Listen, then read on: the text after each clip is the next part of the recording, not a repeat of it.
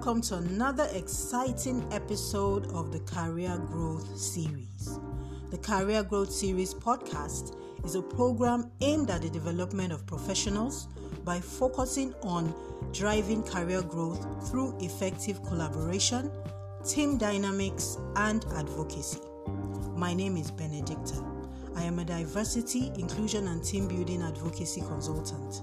I help organizations build great teams for effective growth and performance. And I also upskill the potentials of teenage girls and women living with disabilities through mentorship and social impact advocacy. So I started the series on designing an effective and successful advocacy strategy for your organization on the last episode. And I mentioned that the 4 major things to consider before implementing your advocacy strategy are motivation, timing, framing, and communication. The last time I spoke on communication, and today I'll be speaking about the right timing. What is the best time to begin designing your advocacy strategy?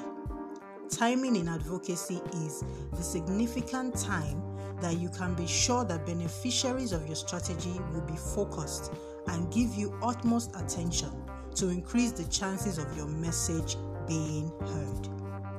Having a deep understanding of the people, processes, and policy-making process of your organization will effectively guide you in understanding when a window of opportunity opens.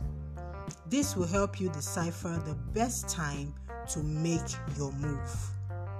Getting the timing right is key to a successful advocacy strategy, and you must have your ears to the ground and be abreast of all past and present as well as future plans of your organizations and things that occur. It is important to have a clear picture of what you intend to achieve, as this will also help your timing, and your timing must be strategic and agile. So I'm going to give you some salient questions to ask to aid you in getting your timing right. First thing is, why do I think now is the right time to act? Why do you think this is the best time for the change that you seek in your organization? What is driving you to act now?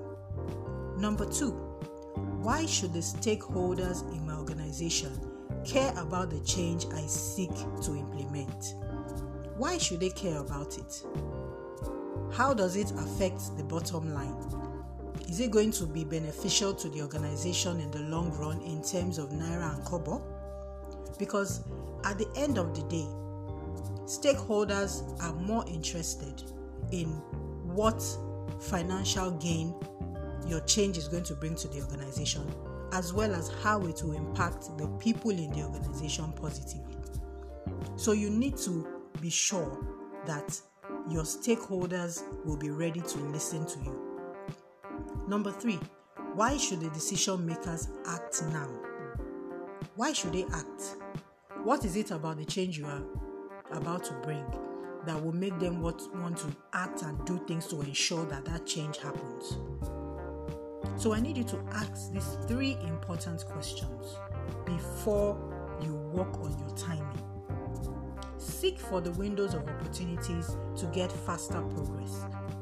For example, during a budget change, when a new decision maker has assumed office, and so many more opportunities. Seek for them and look for them. Timing is key.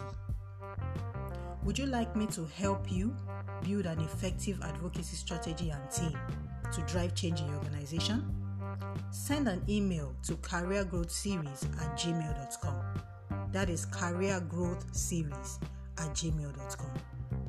You can also reach me via my social media handles on LinkedIn, Facebook, Instagram, and Twitter by searching for Benedicta Busari. Until I come your way again next week, remember, keep being an advocate for positive and effective change. Have a great day.